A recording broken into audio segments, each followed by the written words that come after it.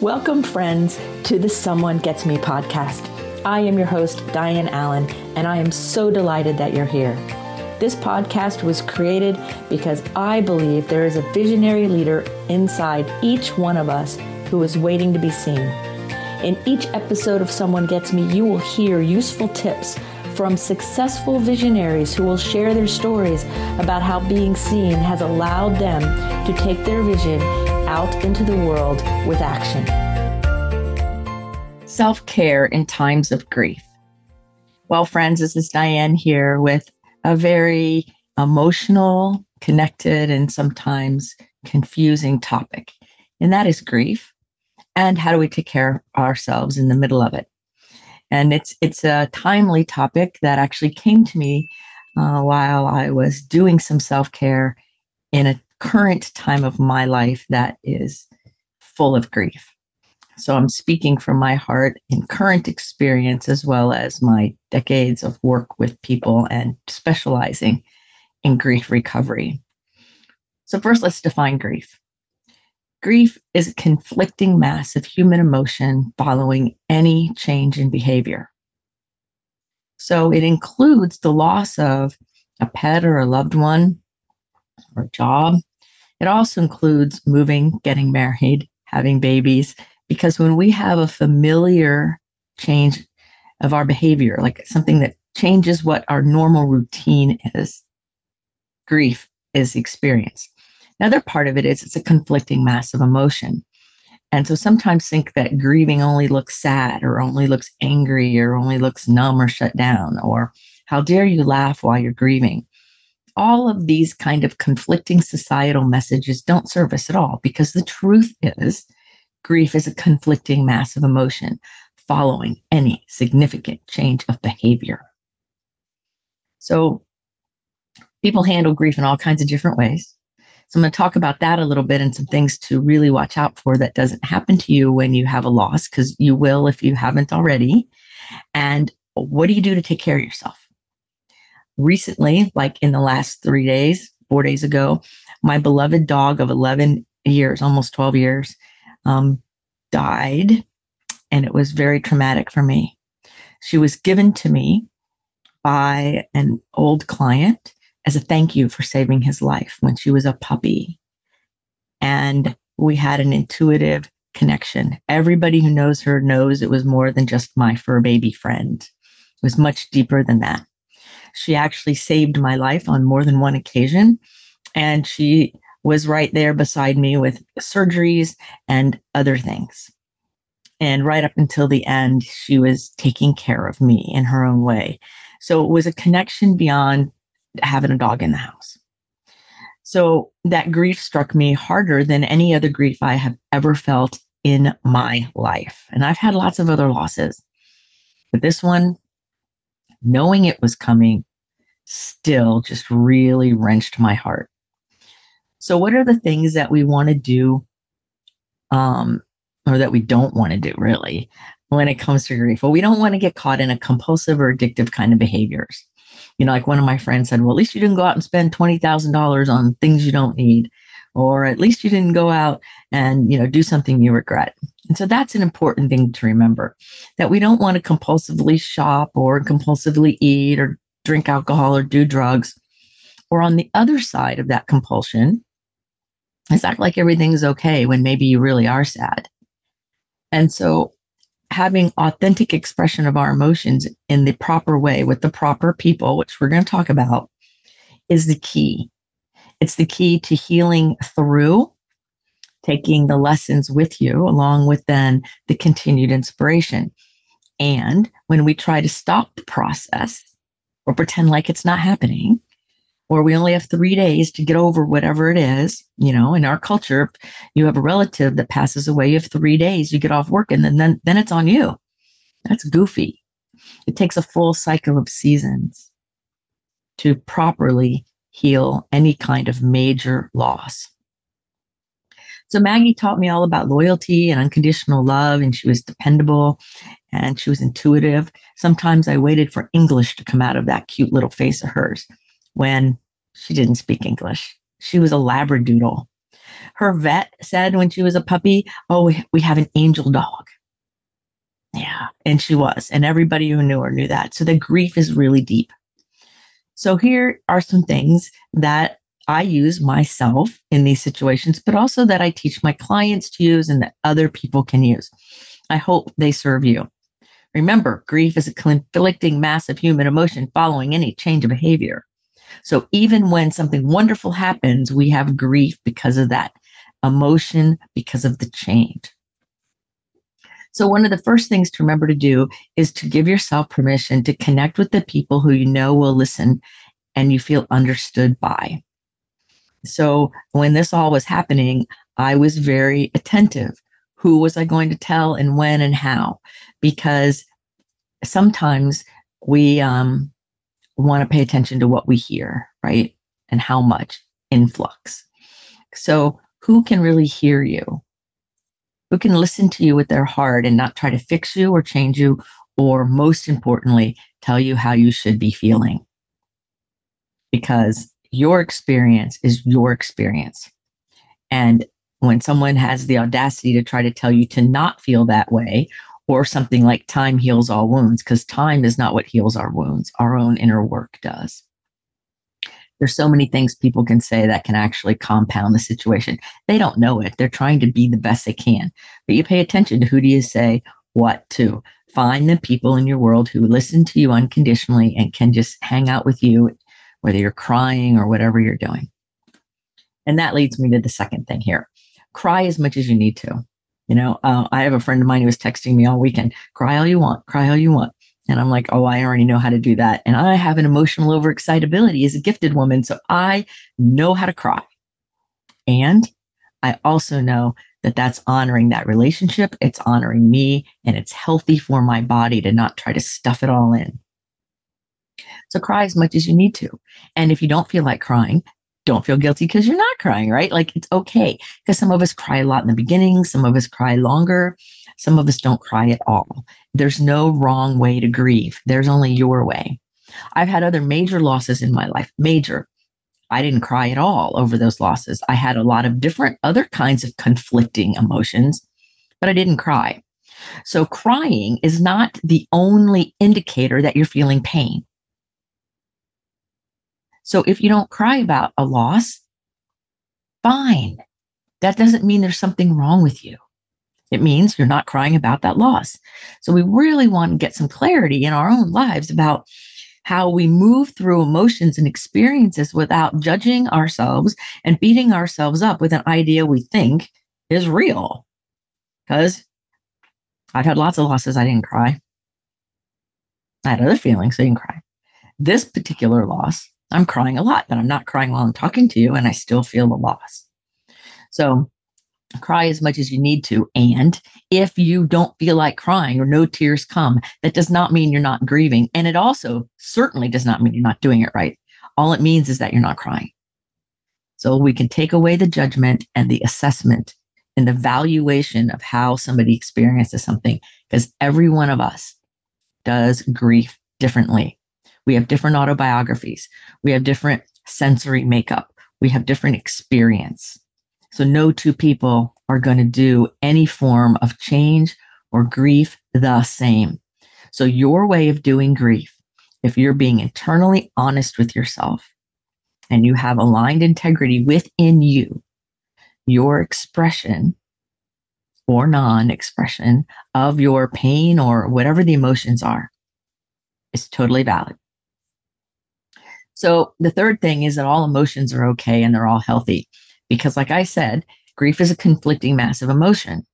So you can be angry, you can be numb, you can be happy and joyful and cry. I mean, there were times in the last few days where I was crying and my eyes were just watering, but I had a smile on my face because I was remembering something beautiful. So how about that? Crying eyes and a smiling mouth, because it's a conflicting mass of emotion and it's all okay. That's the thing I want you to understand. Your way of doing change, transition, loss, okay, it's okay. Because when you make any change or any transition or any healing thing, there is grief involved because it's a conflicting mass of emotion following any significant change of behavior. Buy a new car. You're changing your behavior. It's a different car. There's grief involved for the old car. Get married. Get engaged. Now you're considering your life differently. So there's a significant change of your behavior, and grief is one of the feelings because it's a conflicting massive emotion. That doesn't mean that the change is wrong or bad or negative. It just simply means it's a change.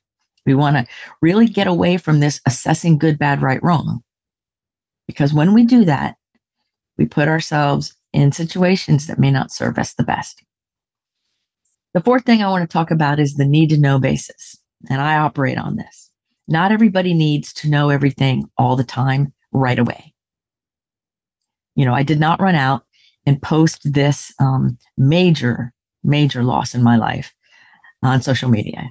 It may go up later, in an honorable way for the beautiful soul that was within that dog.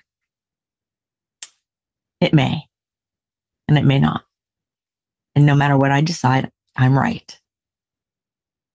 So not everybody needs to know everything all the time. So think about that. So think about your emotions and the conflicting things you having, like joy and pain and happiness and all those things, right? Doubt sometimes, worry sometimes. And then say, okay, well, who is it that I can connect to that will listen to me unconditionally? And what would be the priority of who gets to know what when?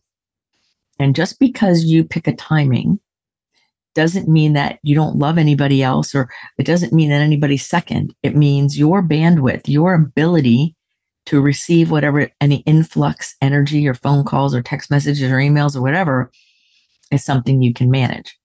Because I know that if I would have told all of my close friends about this immediately, I would have gotten too many phone calls for me to handle. So I kind of went down like, who's known her the longest? Who understands what's going on? Who already knew something was happening? So I wouldn't have to explain it all, because I didn't have a lot of bandwidth. Now I have more bandwidth, so I can talk about it more. So it's okay to be with yourself in the process. It's okay to walk with yourself down a road that might be tricky while honoring yourself. So honor your own timing. If you feel like talking, great. If you don't, great. No wrong answer. Again, pay attention to your own personal bandwidth, no matter what it is. Because some of you might be feeling a grief or a loss or a change or a transition multiples at a time. And that's trickier, right?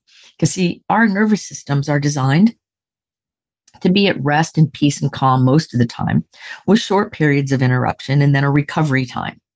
Well, that's not how our society is. That's not how our life is. There's constant input, constant stuff happening. And then we're supposed to moderate an intense emotional experience on top of all the stuff. So honor yourself and say, well, slow it down, or I'm going to sit over here and just do this one thing. Like I have a really good friend of mine, and she said, what can I do for you? And I said, just distract me, like the day after, like, I just want to do something else. And so we went shopping and did some shopping for her home. And it was so good to be physical and active and help my friend. And I could have whatever feeling I wanted to have. And she was totally cool and didn't try to make me say anything I didn't want to say. And she didn't try to set the stage. She let me lead the conversation. So you can choose who you're around initially and down the road and as time unfolds. One of my other really good friends just a little while ago was like, you've been looking for other puppies and other dogs to be with your friend. Maybe, if you started just paying attention to how that feels, not saying, oh, go replace the loss, but honoring the fact that I've been talking about another dog for a while. Maybe I should look at that timing. And it was an idea. It was a suggestion. It wasn't a trying to fix me conversation. That's the value in having multiple peer groups. That's the value in what I've been saying for decades now, that you want to have people in your life who know other things you're thinking about, so nothing's a surprise. And then another thing I want to talk about, which I think is the fifth idea here, is to nurture yourself. When you're going through grief, which any kinds of transition or personal healing of any kind has grief with it because of the change. But then when you have a major loss, like I've just experienced a few days ago, or something like that, then we want to really nurture ourselves. It takes much more self-compassion and self-care to keep going when we're hurting. Healing takes a lot of energy. And dealing with whatever the loss was, the 10 days or so that I didn't sleep and that I was on edge and that I was hyper aware of what was happening to her, really wore my body down. But now I also have to heal grief. So self nurture really matters. Sleeping if you need to, resting if you need to. There have been times I've been numb, so I just kind of watch the Food Network or read a book or just sit, right? Hang out and look at nature, whatever it is. I haven't been able to walk on the paths that we walked all the time yet. Can't do that yet. I know I can't because I'm feeling it just even mentioning it to you. So give yourself permission to nurture yourself, to take steps outside of the familiar pattern that serve you. And if something is going to be a big trigger, it's okay to say not yet or not now, because we all heal differently. No two people handle loss the same. So honor yourself. So do things that feel really good to you. Like if you love baths, warm water helps soothe the soul and the nervous system, right? Or candles, or having like indirect lighting so things are softer. You know, I always look at how things are landing on me. If something is harsh or loud or too bright, it's difficult when I need my inner energy for my healing and for my growth. And also start to look at something about that loss that that also offers you another gift. Like I also know that Maggie was done with her journey. I even had this spiritual message that she's done her work here. It was the message that came through when I was doing something totally different, driving and not thinking about it.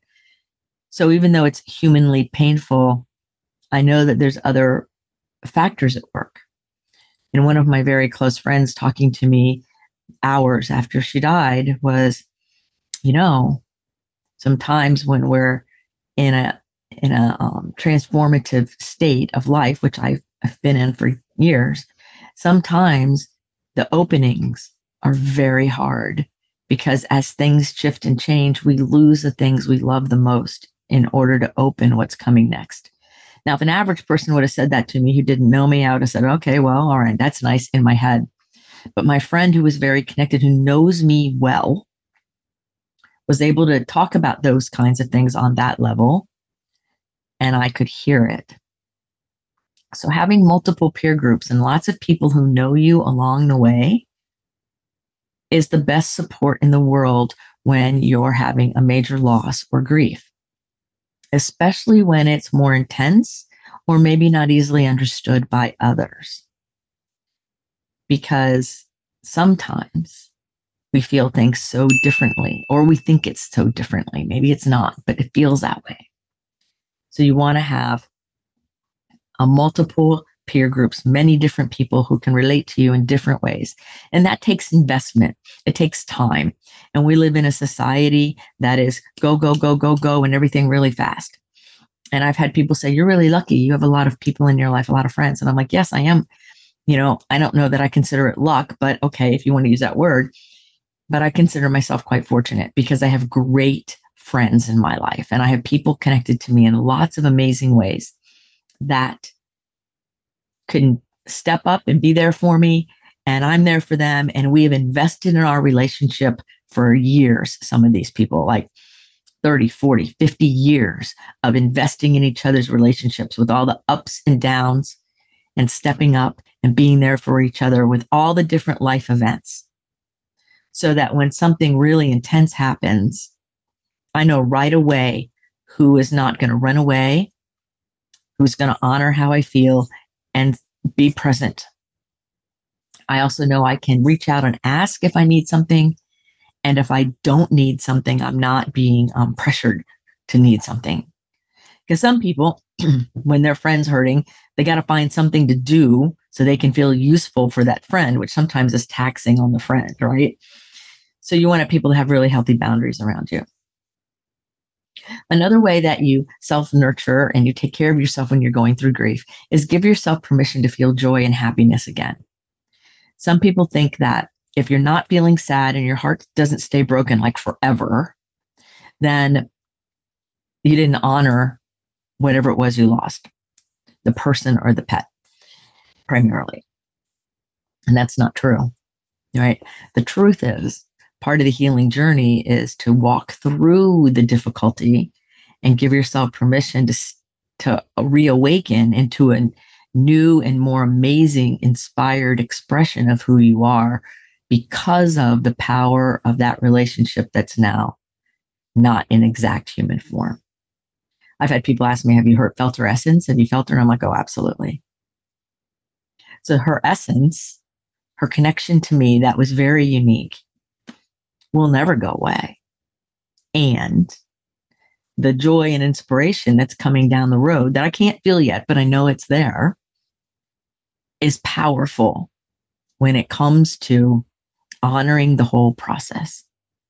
Because I know I'm a better woman for having had her in my life. And I know I can take that being a better woman for having had her in my life and be even a more beneficial presence moving forward. That, my friends, is the whole point of living, right? That's the whole point, is to continue to expand and grow and be that beneficial presence. And every being that has come into our life, that has been in our life and is now no longer in our life for whatever reason, is part of the constellation and the nuance that creates beauty for us as we move forward, if we let it. So no, I'm not going to be sad forever. Will I be sentimental? Yep. Will it matter to me? And will I have tears on and off probably for a long time? Sure. Mm-hmm. Because I'm honoring that connection, not because I'm playing victim or feeling sorry for myself, but because I have great honor and great reverence. And moving forward through life, we have to do a lot of goodbyes. If you are in some kind of healing journey and there's people in your life that are doing unhealthy things and you know that's not good for you to be around, you have to say goodbye to that old lifestyle. That's grief. There's lots and lots of ways to look at this. So Maggie taught me a lot, and she blessed a lot of my friends and a lot of my clients. And would I have changed that time? No. Is the grief really, really, really deep? Yep. And it's all okay. So if you're feeling grief, you're feeling a loss, it's okay. Feel it. Be honest with yourself. Allow the safe people around you to come into your life and be there with you. Know that the more honest and expressive you are with your own integrity, the better your life will be. And the more you will see the power of that experience. Because what I know is, because I'm changed for the better, that, and along with everybody else that knows her, that great things will come out of that. There will be long-term cascading positive effects because of the relationship that I invested in with my dog and with all the people around her. I invested in it. She wasn't an accessory in my home. Far more than that. So take some time today and honor all your relationships. Honor yourself. Love on yourself a whole lot. Write yourself a love letter. Buy some flowers. Exercise, move, warm water. Eat nourishing food. Nourishing as in healthy, not as in addictive. And love on yourself. And let people who you trust love on you. Mm-hmm. So as I end this episode of Someone Gets Me, thank you for being in my world. Thank you for listening. Thank you for the good that you bring to planet Earth in whatever cool, unique, amazing way that you do it. Honor all sentient beings. Mm-hmm. No being is just a dog or just a cat or just a fish or just a bird. or just a fill in the blank. And you're not a just a fill in the blank. That implies second class, the word just. You're beautiful, you are lovable, and you're capable. Thank you for listening, my friends. Thank you for all of those who knew Maggie, for loving her. And until the next episode, if someone gets me, remember that you're a rock star and you're here on purpose with a purpose. So go out there, be that beneficial presence, honor your emotions, your experience, and your grief. Because then you can honor your joy and your excitement and your happiness more fully. Be inspired in your thoughts. Until the next episode, be well. Thank you for listening. I trust you gained some valuable inspiration and information. Please join me and other visionaries in the Someone Gets Me Facebook group.